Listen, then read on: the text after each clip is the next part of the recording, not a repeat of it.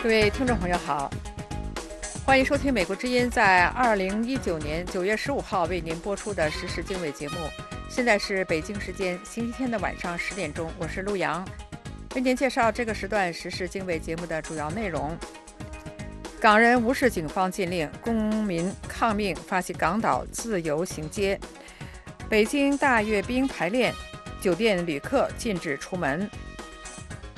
香港抗议领袖黄之锋寻求美国支持民主抗议活动。节目当中我们还有更多的精彩内容，欢迎收听。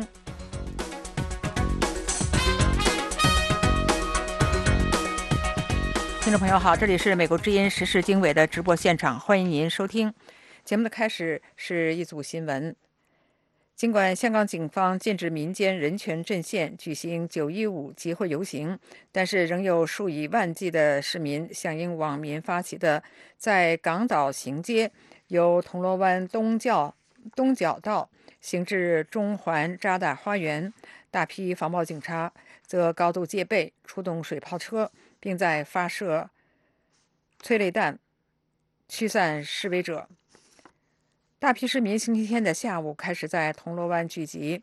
之后占领行车线。2点多以后，人潮开始朝中环方向行进，许多人走到金钟，许多抗议者穿上黑衣，戴上口罩，举起五大诉求、缺一不可的标语，呼喊光复香港、时代革命等口号。有人聚集在金钟，也有人返回铜锣湾聚集，筑起路障，或者是播放反修理歌曲。警方表示，下午4点半开始，有激进示威者在中环和金钟纵火、损坏并且是堵塞金钟站的出入口。随后，港铁先后关闭金钟站及湾仔站。5点过后，防暴警察从政府总部向大批聚集的示威者发射多枚催泪弹。有示威者向政府总部投杂物以及汽油弹，警方水炮车驶到现场发射水柱，示威者后退。有人向水炮车投掷汽油弹，车身一度着火，后被浇灭。防暴警察随后在金钟、湾仔和铜锣湾开始向示威者推进清场。此前，民阵向港人发公开信，谴责港府打压各类游行，重申民阵并不因此而惧怕，会继续与港人齐上齐落，抗争到底。民阵表示，政府打压游行和出动社团人士，以爱国爱党之名攻击市民，是要让主流民意灭声，让合法大游行灭迹。民阵重申，相信港人会在不可能中创造可能，以不同方法表达诉求。民阵副召集人陈浩恒则带同中国宪法和基本法，以公民抗命方式参与自发游行，称已经做好被拘捕和检控的心理准备。星期天上午，数以百计的示威者前往英国驻香港总领事馆请愿，促请英国对中国无视中英联合声明采取行动，同时要求英方承认一国两制已经受到破坏。中国共产党现今的领袖习近平上台以来，已经进行了多次大阅兵，并且被许多中国人抱怨劳民伤财。随着10月1号中共建政70年纪念日北京天安门广场大阅兵的临近，批评者所说的劳民伤财显然上了一个新台阶。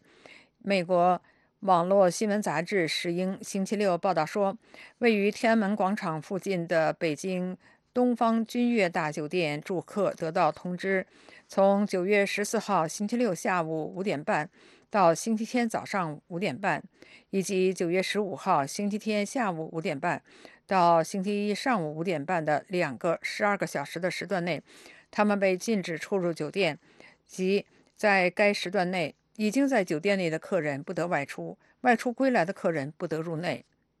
此外，该酒店的住客和打算入住的住客还得到另外一个通知，这就是从9月21号星期六到星期天，9月22号星期天到星期一的同样2个12小时时段内，入住该酒店的住客也不得出入。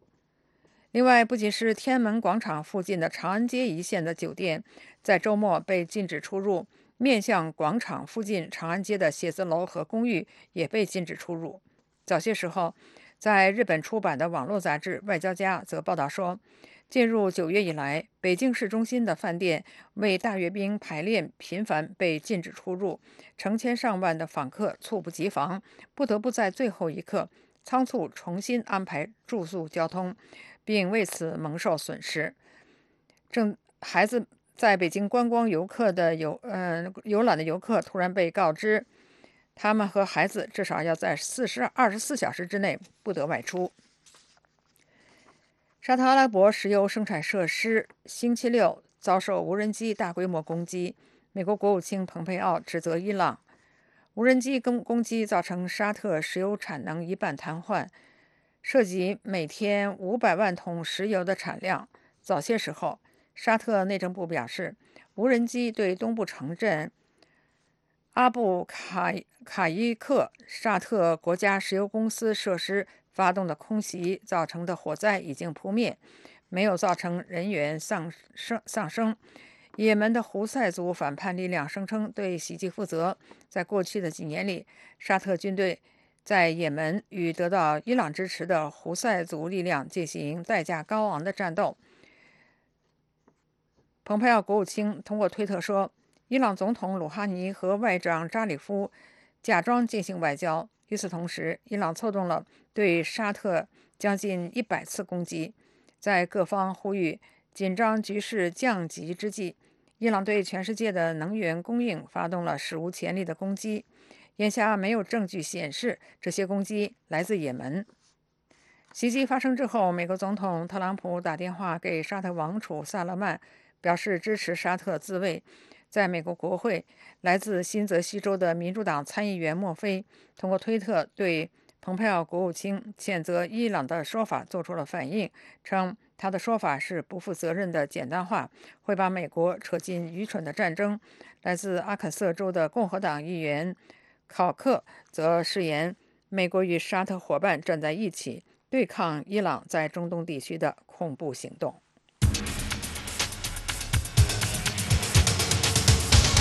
这是美国之音的时事经纬节目。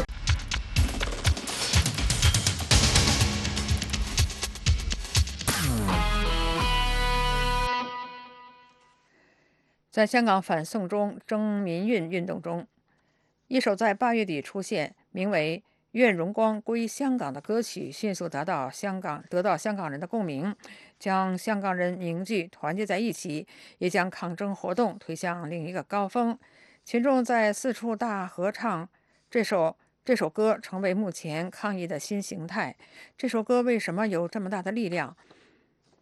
美国之音记者刘文民访问了不同的合唱人士，听他们说出唱歌时内心的感受。下面是采访的录音。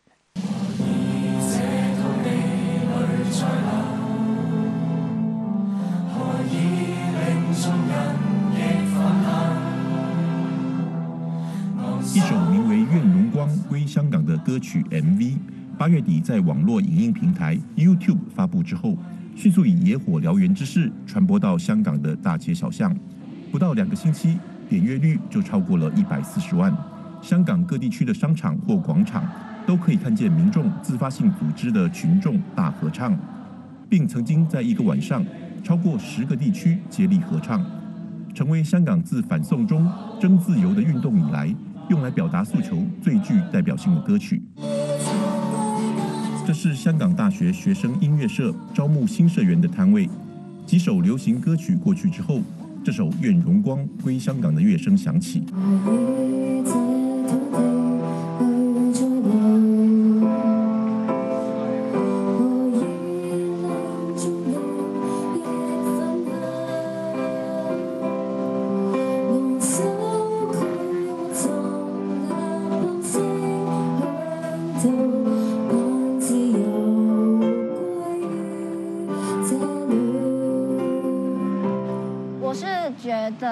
骄傲的，因为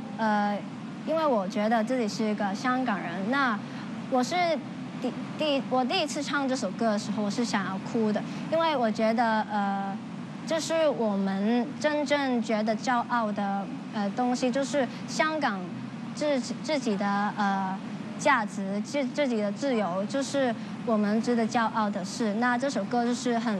充分的表达出我们的感受。9月11日晚间的香港荃湾广场，挑高4层楼的商场大厅挤满了人群，他们打开手机上的手电筒。9点钟来到的时候，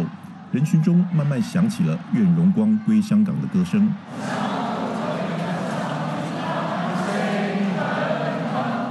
然后迅速蔓延开来。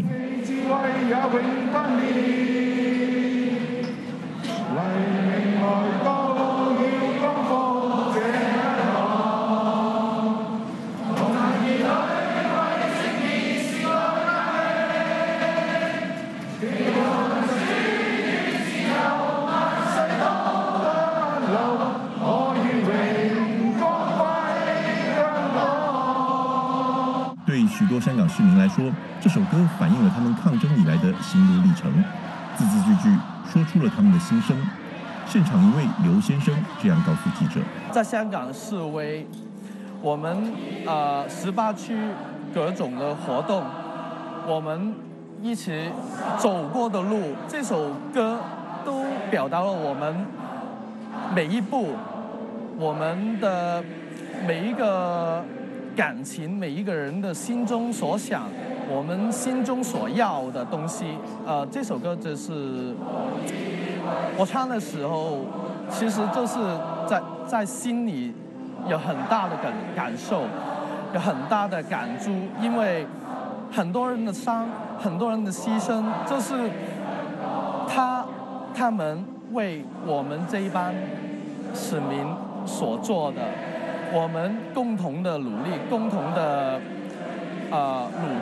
旅程，我们也很想香港政府，甚至这是全世界各个政府去关注我们香港的事务，去关注我们香港市民所表达的无项诉求。其实我们想要的就是香港的自主，香港有真普选。我们并不是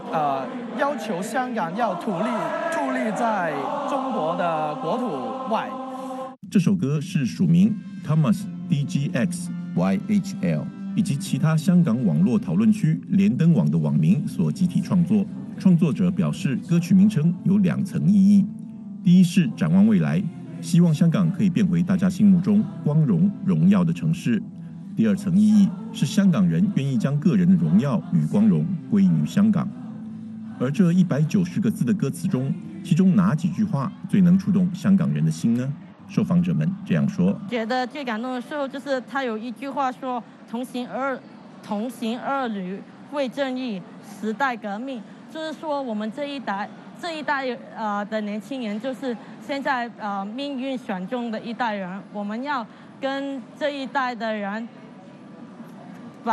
建设我们将来，建设我们美好的未来。这首歌的最令我感动的就是那个说黎明来到的时候要光复这个香港，就是现在人家都说在网络上说黎明来到的时候是最黑暗的，但是我们不知道香港现在最黑暗的时候是什么时候，但是我们也盼望也快点黎明来到，所以就觉得这首歌非常感动到我们也一起去唱这首歌，去支持大家这样子。同行儿女为正义，时代革命。对，就是我们是一家人。那我们是因为我们自己相信的理念是我们自己的正义，所以我们要去革命，我们要去光复香港。这样，这首歌曲受欢迎的程度，让许多港人将这首歌封为香港国歌。大部分的年轻人都觉得这首歌是比较像国歌，但是我就不确定是不是所有人都是认同这个说法的。那我自己觉得呢，香港人就是可能是年轻的一辈就会比较认同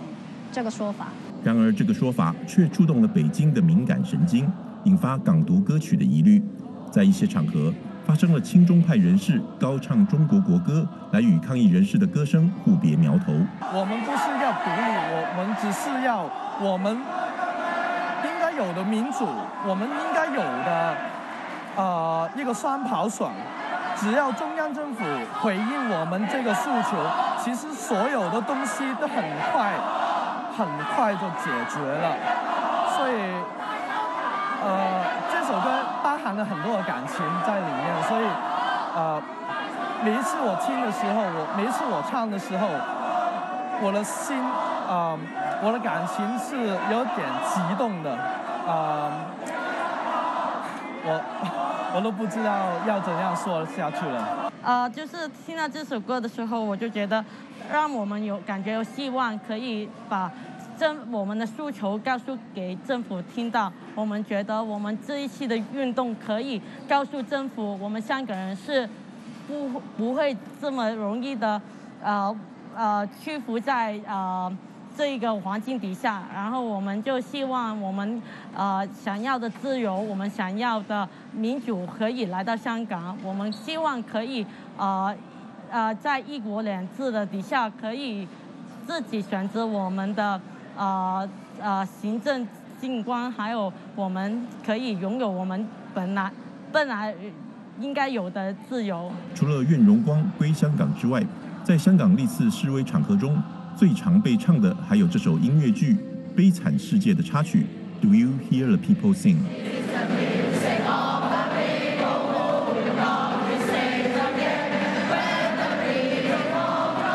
以及改编成粤语版的《问谁未发生》。Do You Hear the People Sing 的英语作词家赫伯特·克罗采之前曾在英国《每日邮报》上撰文表示，他非常高兴香港的示威者能把这首歌变成他们的国歌或团歌。然而，在《愿荣光归香港》问世之后，已经迅速取代之前任何一首被示威者合唱的歌曲。在记者访问的对象中，每一位都能朗朗上口。黎明來到，要光復這香港，同行而來，為正義時代革命，祈求民主與自由，萬世都不朽。我願榮光歸香港。我願榮光歸香港。美国之音记者刘恩明发自香港的报道。这是美国之音的中文广播。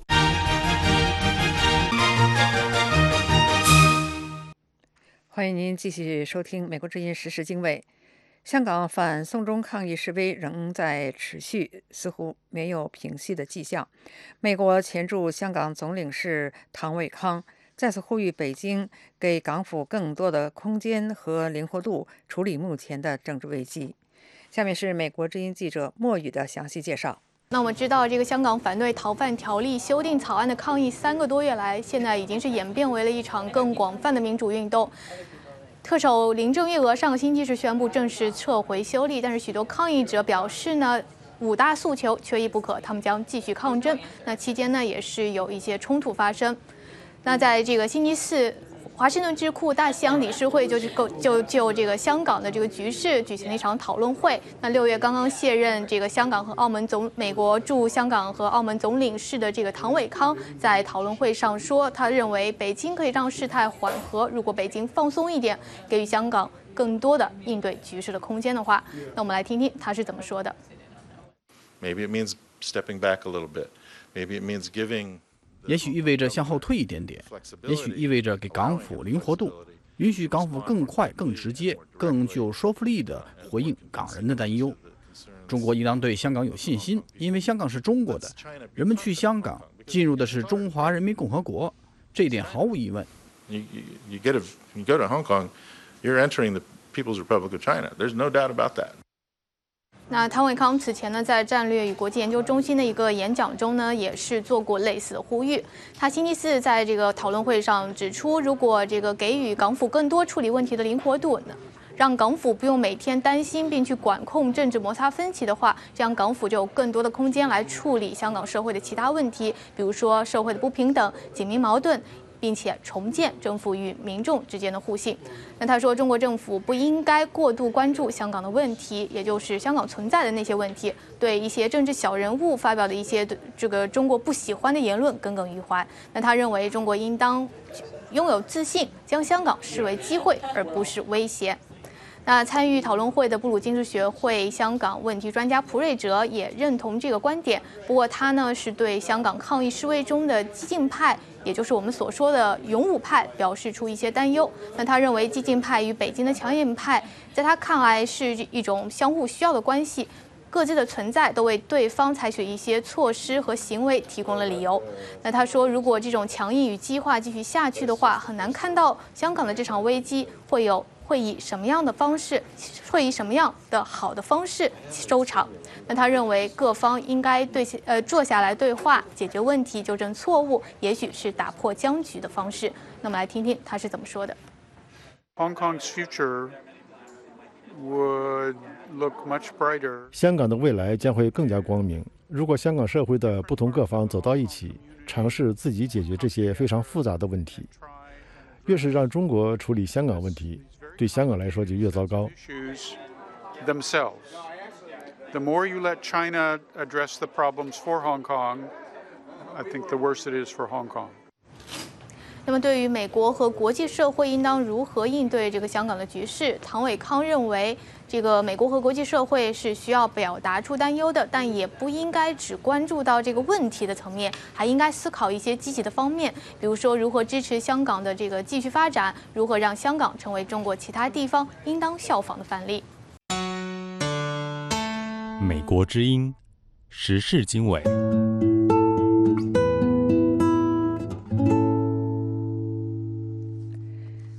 随着香港反送中运动的持续发酵，北京与台北的紧张关系也进一步的加剧。中国国台办发言人马晓光近日再次警告台湾民进党政府不要插手香港事务。台湾陆委会则反驳说，北京是抹黑台湾，恶意栽赃。与此同时，一名台湾的公民疑似因为参加香港反送中而被中国以涉嫌危害国家安全为由拘押。下面是美国之音记者林峰从台北的连线报道。今天北京方面证实说，有一名台湾公民因为涉嫌从事违反国家安全的犯罪活动而被审查。那么有台湾媒体呢就把这一事件形容为李明哲案的翻版，请你来介绍一下有关的最新情况好吗？好的，那这个台湾人呢是名叫李梦居，那他呢是这个台湾屏东县枋寮乡的这个乡政顾问。那他的另外一个身份呢是台湾联合国协进会的理事。那我们知道，就是说这个组织呢，这是台湾联合国协进会，实际上是一个民间组织。那这个组织现在也正在美国啊，他们是呼吁，就是说争取这台湾加入联合国的这么一个组织。那最早的时候是台湾媒体先披露了李梦居的一个失踪，当时呢，他呢据报道是8月18号的时候呢是去了香港，那是当时我们知道8月18号恰好呢是这个香港那个有一个818大游行的那一天。那这个据台湾媒体报道就是说呢，说他8月19号的时候呢是来到了这个香港跟深圳的这个边境，他是过境进入到了深圳。那据他的一个好朋友呢，也就是说这个枋寮乡的乡长叫陈亚林，他就说呢，他们原本呢是计划8月27号去印尼参加一个国际会议，但是呢到了8月20号的这个上午呢，这个李梦居就失去了联系。那现在呢据介绍呢，他是当时是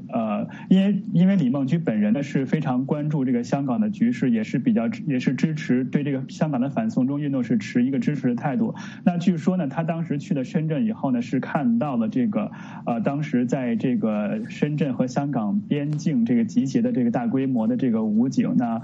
有报道说呢，据这个陈亚林表示，就是李梦居当时是传送了一张这个解放军集结的照片呢是给他和他的这个家人，那之后呢就再也联系不上李梦居了。那我们发现就是在这20多天。一直到今天呢，这个台湾的这个陆委会，还有这个台湾的这个海基会，都是跟这个对岸的进行这个沟通，是希望获得这个李梦居下落的这样一个消息。但是直到今天，也就是在今天这个中国国台办的这个例行记者会上呢，是有台湾媒体提问，这个发言人马晓光这个关于这个李梦居下落的事情的时候呢，这个马晓光呢才回答。他这个马晓光的话呢，就是说呢，只有一句话简单带过。他说，李梦居是因为涉嫌这个从事危害国家安全的犯罪活动呢，是被依法审查。那这就是这个中国官方的一个非常简单的一个声明。那他没有提供更多的这个消息和细节，那就引发了更多的这个台湾媒体和台湾各界的一个担忧。那么今天呢，就是台湾陆委会呢也是给予了一个声明啊，就是对于这个李梦居能不能得到一个合理合法的一个对待，特别是在被关押期间，能不能接见他的这个亲人，还有接见律师，得到这个合法的这个法律援助。我们注意到这个陆委会他就说呢，说自从这个8月19号这个李梦居呢在广东深圳是失联以后呢，实际上已经长达22天。那么这个期间呢，这台湾政府是3度呢向中国大陆有关部门提出这个询问，但是这个陆方呢直到今天才给了一个这个简单的通告，但没有具体的这个说明。那当然，这个台湾政府对此呢是表示遗憾。徐波，好的。那么我们注意到，今天国台办的马晓光呢，再次就香港问题警告台湾政府说，不要台湾干涉香港事务，而台湾方面则言辞否认了北京的这一指控。介绍一下这方面的情况。林峰，香港的这个反送中运动，实际上是这个台湾方面实际上确实是给予了很高的一个关注。那么台湾政府，特别是这个总统蔡英文，还有台湾的一些政治人物啊，都是表达了对这个香港反送中运动的一个声援。但是就是从这个官方的角度来看的话，台湾政府包括总统蔡英文也几次强调啊，就是说台湾方面是支持香港人民的这个对这个争取自由民主人权的这样一个活动，但是强调呢，台湾根本没有介入。那么我们之前实际上也采访过一些这个学者，他们都表示呢，台湾社会的确是非常关注这个香港的局势，也非常关注，也非常支持香港人民对于这个自由民主人权这样一个抗争这样一个行动。但是这些行动这些支持呢都是在这个民间的范畴之内，而政府呢并没有采取，就是政府方面官方没有给予什么实质性的一个帮助。但是就是在北京看来的话呢，的确他认为呢，从北京的角度来看的话，是认为这个台湾方面是给予了这个香港一些民主派人士一些这个活动的空间。特别是我们看到就是上个星期的时候呢，这个黄之锋还有其他一些民主派的议员呀，还有前学联的这个副秘书长是来到了台湾的，也希望呢就是说台湾能够在这个香港的反送中运动中呢是给予一些这个支持。那么我们注意到就是说在这个月底，就是中国这个70周年国庆这个到来前呢，是台湾一些民间组织的确是回应了这个香港这个民主派人士的一些呼应，就是说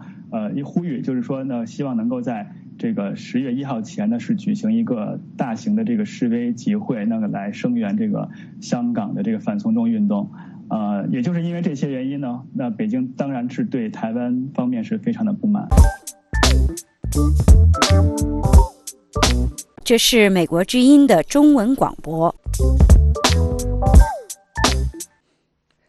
上星期在一场听证会上，有学者表示，香港和台湾都在抗拒北京的一国两制，主要原因在于他们的民主自由核心价值观与中国有所不同，年轻世代尤其明显，这也是中国政府必须面对的严峻考验。下面是美国之音记者钟晨芳的相关介绍。上星期三，美国国会下属的美中经济与安全审查委员会针对美中关系1年来的发展举行听证会，其中一个主题就是中国同台湾和香港的关系。委员会对1年来中国加大对台湾的施压以及近来香港的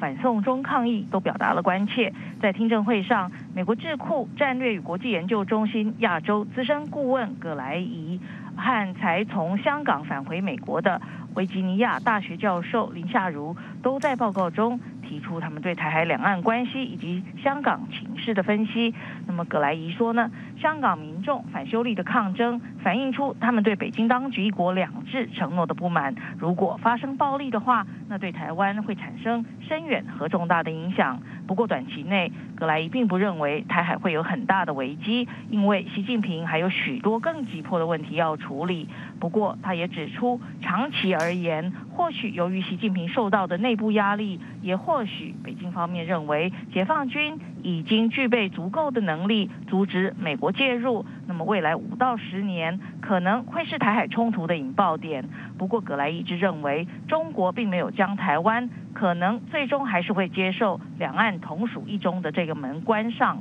为什么葛莱仪这么说呢？我们来听听他在听证会上的说法，仔细听的话可以听出他所透露出来的玄机。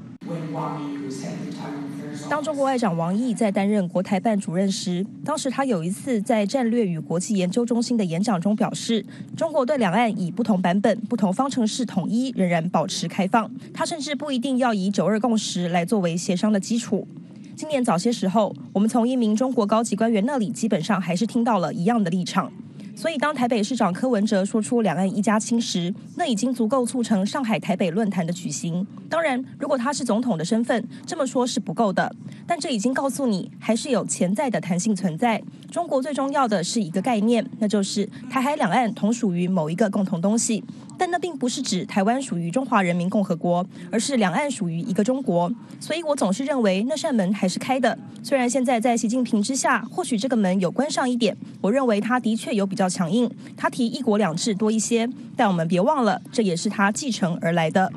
是的，那么对于一国两制为何不受香港和台湾人的欢迎，香港中文大学教授林夏如说，依据邓小平最早提出的一国两制概念，台湾原本可以拥有自己的军队，不过现在并没有回到这个原始的方程式上。他说，如果能够在香港施行成功的话，或许这个原始的设计会很理想，不过现在已经不再听到北京当局重复这种说法，所以香港和台湾对一国两制也更加的抗拒，尤其是年轻世代更是如此。他们抗争的，他们要争的是民主自由的核心价值，那并不是金钱可以解决的问题。接下来我们来听听林夏如怎么说。我在北京经常对可以发生的不同团体和人们说，中国必须接受多种认同和不同价值观。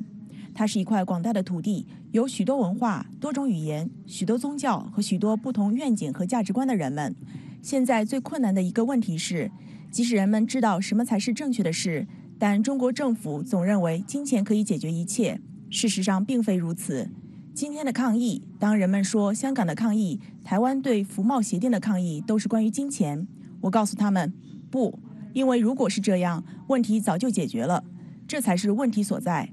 拿金钱来解决问题，只能暂时应付过去。但正如我所说的，根深蒂固的差异在于不同的价值观、核心价值和体制的不同。是的，林夏如认为，对许多大国来说，目前正有许多考验在发生，正如同香港是中国的严峻考验一样。他认为，台湾也是美国领导人必须面对的严峻考验。The Voice of America。这里是美国之音的中文广播。香港特首林郑月娥9月初宣布撤回逃犯条例，但是持续整个夏天的香港抗议活动并没有因此画上休止符，相反，抗议者继续抗争，呼吁满足他们早先提出的真普选和取消暴动定性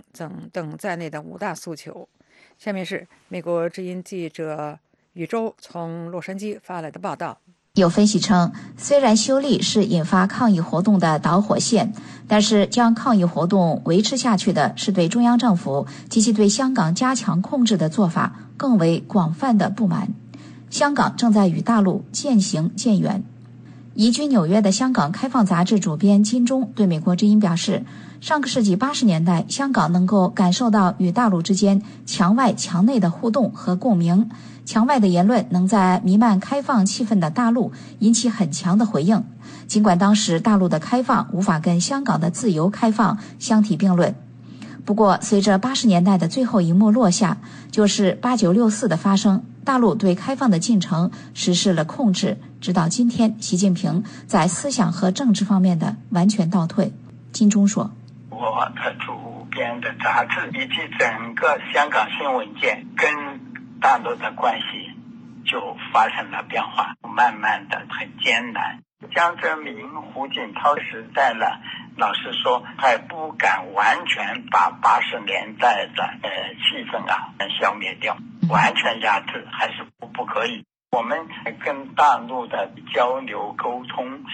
读者的来往都还有空间，但是最后来到习近平就算总账了，就全部封杀。纽约时报说，对于香港目前的局势，习近平不但没有化解和控制危机，反而一直帮助扩大中央政府与许多香港民众之间的政治鸿沟。不久前，中国国际经济交流中心总经济师陈文玲接待香港明天更好基金会代表团时说，香港回归22年了，人心没有回归，所以对香港要加强爱国主义教育，要对香港实行3去：去殖民文化，去特殊化，去美国化。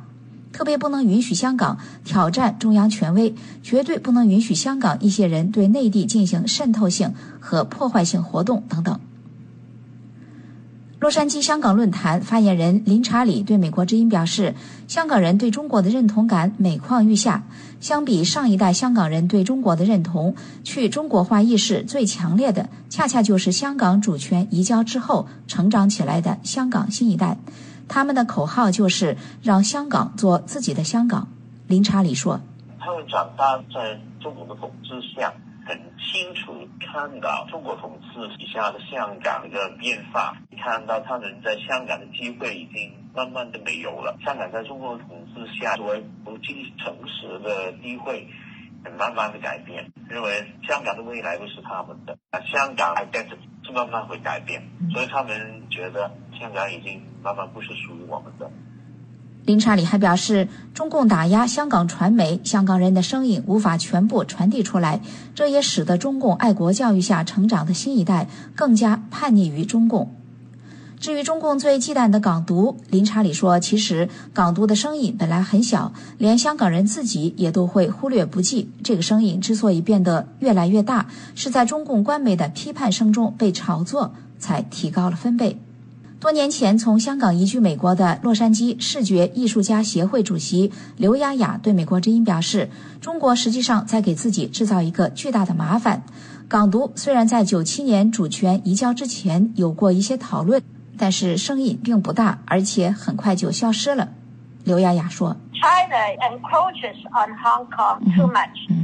中国对香港的侵蚀太厉害，而且对香港人施压太严重，以至于香港人不再感觉自己有个安全的未来。中国政府实在应该从另一个角度看问题，而不仅仅从自己想控制一切的角度看。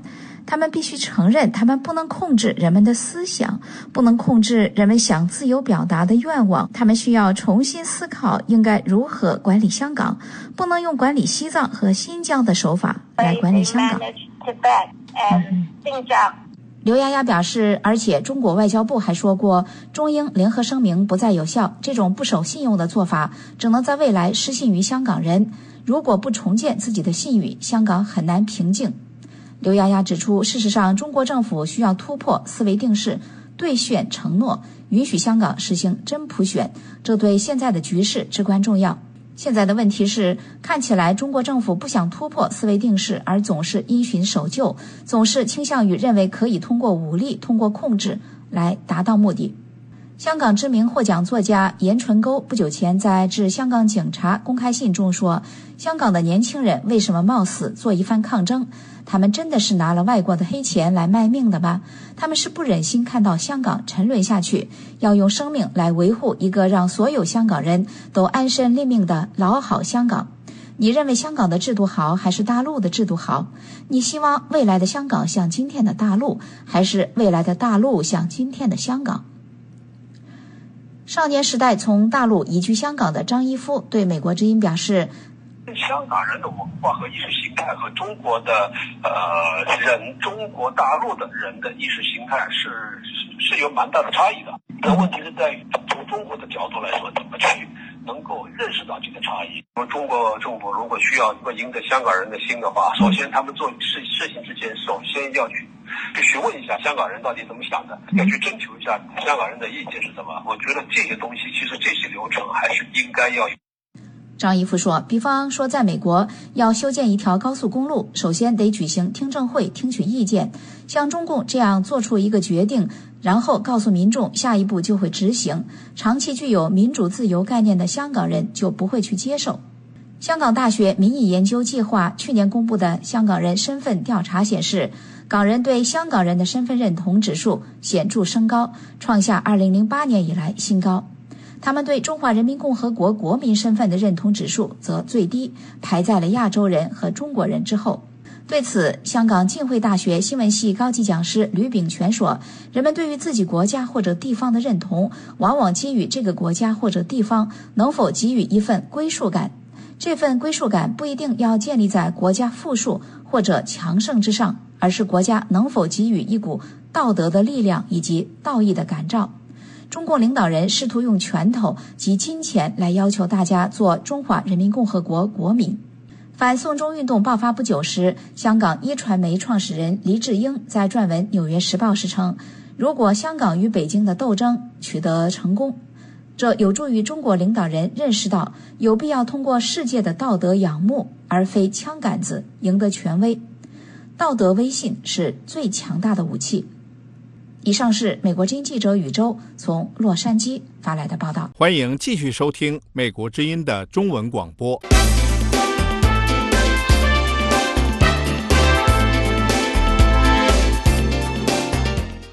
这里是美国之音时事经纬。台湾鸿海集团创办人郭台铭9月12号宣布退出国民党，并且已经在当天的下午通过其幕僚办理了退党手续。尽管郭台铭表示他退党与参加2020年台湾总统大选没有关系，但是台湾舆论普遍认为郭台铭参选已是箭在弦上。那么郭台铭的加入对台湾2020总统选战有什么样的影响？下面是美国之音记者林峰从台北的连线报道。这可以说是今天台湾最震撼的一则消息了。郭台铭为什么要选择在今天宣布退出国民党呢？那么他退党的理由又是什么呢？我们知道实际上今天呢，是因为今天就是明天，因为可以说明天开始呢是这个台湾因为这个中秋节呢要有3天的连假。那么另外一个就是9月17号是一个非常重要的一个截止期限，也就是说，如果没有获得这个台湾政党这个总统提名的这个参选，这个政治人物如果还想参选的话，就必须要在9月17号这一天之前呢提交一个申请，就是说他可以以这个独立的身份呢去进行这个联署，所以9月17号是一个截止日期。那么加上现在马上要有3天的这个连假，所以就是说到现在为止就是一个比较紧迫的一个时间了。那么这就是为什么我们看到就是今天郭台铭呢是宣布了这个退出这个国民党这样一个决定。但实际上我们注意到，在过去几个星期以来呢，就一直看到就是有关的这个报道，实际上台湾的媒体和舆论也一直都在猜测，就是相信郭台铭会加入这个2020年台湾总统大选的这个选战当中。那么我们注意到就是说郭台铭自己今天呢实际上早上的时候呢就先通过幕僚呢发了一个声明，那基本上是表示呢他退党的这个原因是对于这个国民党的一个个人的一个不满，而跟这个他接下来的这个参选动作是没有关系。那到了下午4点的时候呢，他也是通过了他的这个幕僚叫蔡庆瑜呢是去了这个国民党呢是正式的是办理了这个退党的手续，把他这个荣誉状还有他的一个亲笔写的这个声明呢是提交上去。那么我们可以看到他在这份这个亲笔的这个声明中也是表示了出对这个国民党的一些不满。那他就说呢，这个是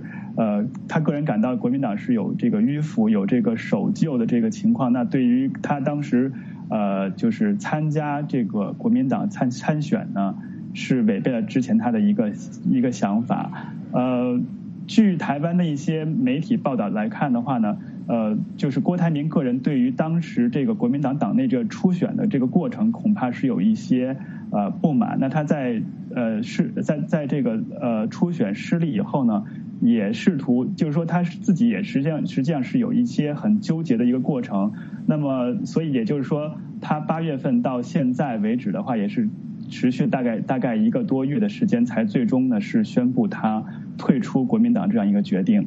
宇文是。那么林峰，我们也知道，如果真的像外界所料，郭台铭会在9月17号来宣布参选台湾总统的话，那么这又会给台湾在2020的这场总统大选的选情带来什么样的影响呢？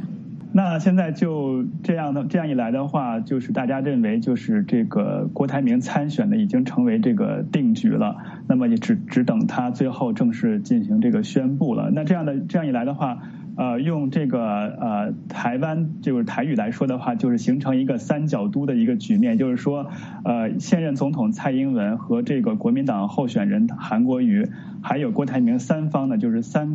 呈现一个三方势均力敌的这样一个情况。那这样的话，有一些这个政治分析人士就认为呢，这实际上是对目前这个选情非常不看好的这个韩国瑜呢，能够给他解决一些这个目前的一些困扰。那我今天采访的这个是台湾这个国立中正大学的一个学者叫廖达奇，我们来听一听廖达奇他是怎么分析的。那当然这就形成一个三角都，那吸引的票源是绿色比较多。那对于韩国瑜来讲，反而是好像比较省点力了，因为三方打嘛哈，也不用一直顾及这样顾及那历来民调1对1的情况下，就是蔡英文跟韩国瑜是讨不到任何便宜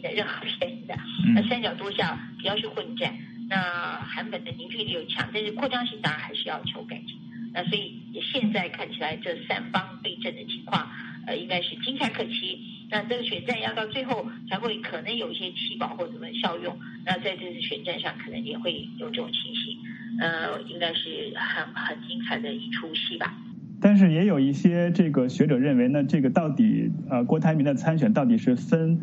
蓝营的票更多一点，还是分绿营的票更多一点呢？但还有待观察。那也有人就是说认为他可能分这个蓝营的票也许会更多一点，会让这个韩国瑜处于更为不利的一个情况。那另外一个因素就是说，这个两岸政策以及香港这个反送中局势的这个走势。我们知道，这个目前那个韩国瑜这方还有这个郭台铭这一方呢，实际上都是表示认同这个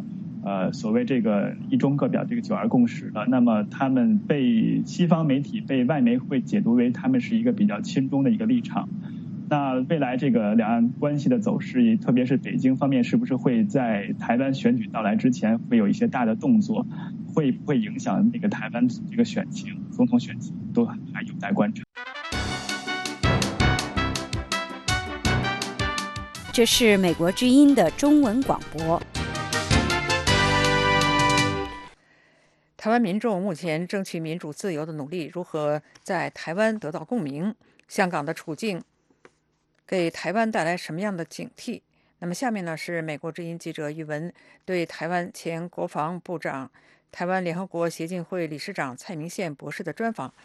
跟您分享他的观察与见解。这3个月来，您肯定也关注到了这个香港的局势。这次来到美国，这个虽然是要帮助台湾推动加入联合国的这个行动，但是对于香港也不能忽视他们的努力。那么我想谈一谈，就是说，很多人说这个香港模式1国2制一直以来就是台湾民众反对两岸统一的最大理由和原因。那么过去这3个月香港的经历，是不是会让更多的台湾民众来更加的对北京产生一些警惕呢？不错的因为香港人民呢，过去这几个月来这个几十万甚至上百万的香港人民呢，上街头来抗议所谓的反送中的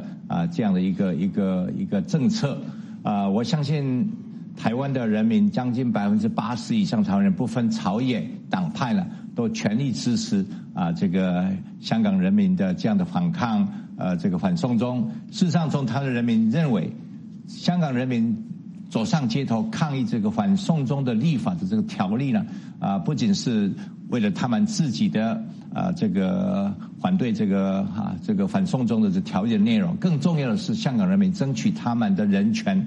争取他们的自由民主，这个对全世界的人民呢，都有相当大的影响力。尤其台湾的人民这几个月来，台湾人民呢，不管是朝野的立委或者是民众呢，不分党派颜色呢，都走上街头支持香港人民争取自由、人权，还有这个法治的这样的一个过程。那对台湾而言呢，因为1984年呢，当邓小平跟英国的柴契尔首相呢，他们谈判这个香港的未来的时候呢，大家记得很清楚，邓小平中国的这个领导人他说，香港要维持50年不变，要维持香港50年民主、法治、自由，就像以前在英国的统治之下的香港一样。但是不到20年，17、18年了，从1997年到现在只有23年。香港已经变了，香港已经没有真正的民主、自由跟人权，所以这一点是给台湾人民一个很大很大的警惕。所以香港的这些运动者认为说，可能香港的今天可能就是台湾的明天。所以从台湾人民的观点，我们是希望今天的台湾民主自由的台湾能够成为明日的香港，未来的香港。我们希望香港也能够像台湾一样享受了民主自由跟人权这个是台湾人民跟支持香港人民很大的这个心灵共同的这个理念价值的所在。那刚刚那个主持人谈到了上个礼拜有9月7号呢，在纽约曼哈顿呢，有将近上千人的为台湾加入联合国而健走。事实上我是其中之一，我们从台湾来将近的有20-30个这个朋友，我们自愿的自费的来到曼哈顿，到了纽约我们走上街头，我们的诉求就是希望台湾加入联合国。第二个更重要的是，我们支持香港人民争取自由民主跟人权，我们同时也支持这个西藏，那这个在新疆的维吾尔族人的这样的一个民主自由法治我们支持他们。我认为说被压迫的人民，中国共产党政府呢，我想越压迫香港人民，更压迫西藏维吾尔族人的人权呢，我想他们人民呢会站起来反抗中国共产政的压迫。一样的，共产政府一直要压迫台湾加入联合国，中国政府共产政府压迫台湾人民在国际上的参与，台湾人民呢对中国共产政府越会反抗。我们希望中国能够成为自由民主法治的国家，在未来，那当然希望香港、西藏能够自由民主的一个社会。是，那当然谈到了说，台湾当然支持这个香港走自由民主还有人权，这些都是普世的价值观念。那么现在国际间也是表达了他们的支持，在支持的同时，当然对台湾来讲更有一种切身的感受。当然我们刚刚提到了很多的警惕，那很多人也想到台湾要怎么样来保护自己，让自己不会变成像香港那样的一个遭遇。那么您是不是能谈谈您的观察和这个分析呢？中国呢，共产政府呢，一直不讲理的，不尊重台湾人民的人权，来自决台湾的未来。他们认为说台湾是中国的一部分。我相信台湾的人民80%甚至90%以上台湾人民不认为是这么样。美国政府一再的向我们保证，像国务院也好白宫也好他们说台湾不是中国的一部分，台湾的未来应该由台湾人民自己来决定。根据联合国的宪章，人民的自决原则联合国的普世原则，台湾应该可以由人民来决定要不要参加联合国或世界卫生组织等等。那第二点呢，我认为是中国过去几年来一直在对台湾无恭无贺，不仅在军事上，他们的飞机、他们的战舰呢，一直这个在台湾的四周海域呢，这样的一个做挑衅的巡回的这样的一个动作而且在统战上透过媒体，刚刚美国这个国务院或者是白宫的发言人讲，中国过去几年来，尤其最近这几个月来，对台湾的总统的选举他们无所不用其极。透过媒体，台湾有一些媒体已经被中国收买几乎每一天都报道中国的国务这个对台办公室啦，或他们的领导人对台湾的这样的一个统战的这个报道甚至释放一些假的讯息、假的消息来混淆台湾的民主的价值。所以这一点台湾特别警惕我相信台湾的政府、台湾的人民呢，也感受到中国对台统战的一个压力我们距离明年1月11号的选举只剩下4个多月，我相信未来的几个月呢，中国政府对台湾的这样的一个统战这样的一个释放的假讯息呢，会更加严厉所以我们都很警惕不管是朝野的政党，国民党、民进党，还有这个时代力量，我们台湾的人民都对中国释放这个假讯息，透过这样的一个文攻武吓呢，我们就自己保持了这个警惕。所以这一点呢当然我们也不放弃我们台湾所追求的未来怎么样来除了增加我们自己的国防实力以外呢，我们怎么样深化台湾的民主的决心我相信我们的政府，不管是国民党、民进党的政府我们都有这样的一个确信中国一直说要台湾成为香港的模式一样一国两制，但是香港这样的一国两制呢，让台湾人民认为说一国两制是不可行的，决定不可行的。香港是一个活生生的一个镜子，让台湾人民呢，以前或许台湾人民还有一小部分的台湾人民说中国的一国两制不错，像香港，但是香港这样的一个人民的上几十万、上百万人民这个走上街头反抗中国呢的一国两制呢给台湾的人民更加警觉，更加有决心。台湾要成为一个主权独立的国家。是，您刚刚提到了台湾明年的这个大选然后也提到未来这4个月，北京方面绝对不会放弃，会持续的希望来影响或干预选举。那么，姑且不论北京方面，我们就来看光是香港的局势。很多人说，从香港过去这几个月来的局势的发展，很有可能就会左右明年1月的台湾总统大选。您觉得它可能会如何影响明年的大选呢？香港的这些发展，我想台湾的现在总统呢，正打的不管是国民党的候选人、民进党的候选人，还有其他的第3者、第4者的候选人呢，都感受到中国对他们选举的压力。以前呢，半年前、1年前、2年前的，还有一部分的人认为说，台湾或许可以接受一国两制，就像香港一样。但是这几个月来，因为香港人民反对反送中，甚至声音很强烈，要求香港更加民主自由，甚至要香港独立。所以我是认为说，台湾对台湾的影响呢，现在没有，包括国民党的候选人也没有在谈一国两制，也没有在谈跟中国和平协议，完了是谈发大财要经济怎么样所以这一点呢，对执政党、对民进党的总统候选人，可能是我们常常说蔡英文总统捡到因为香港的这个情况呢，捡到了枪。听众朋友，美国之音时事经纬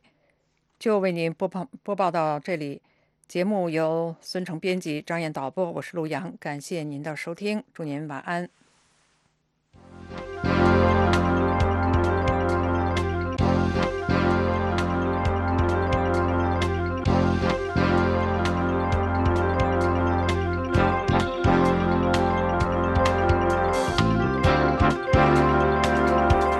各位听众，美国之音现在结束今天下午6个小时的中文广播，下次广播从北京时间上午6点钟开始。美国之音中文广播已经进入每周7天，每天24小时运作。欢迎您通过网站 voachinese.com 或者亚洲7号卫星以及亚太5号卫星收听收看美国之音的节目。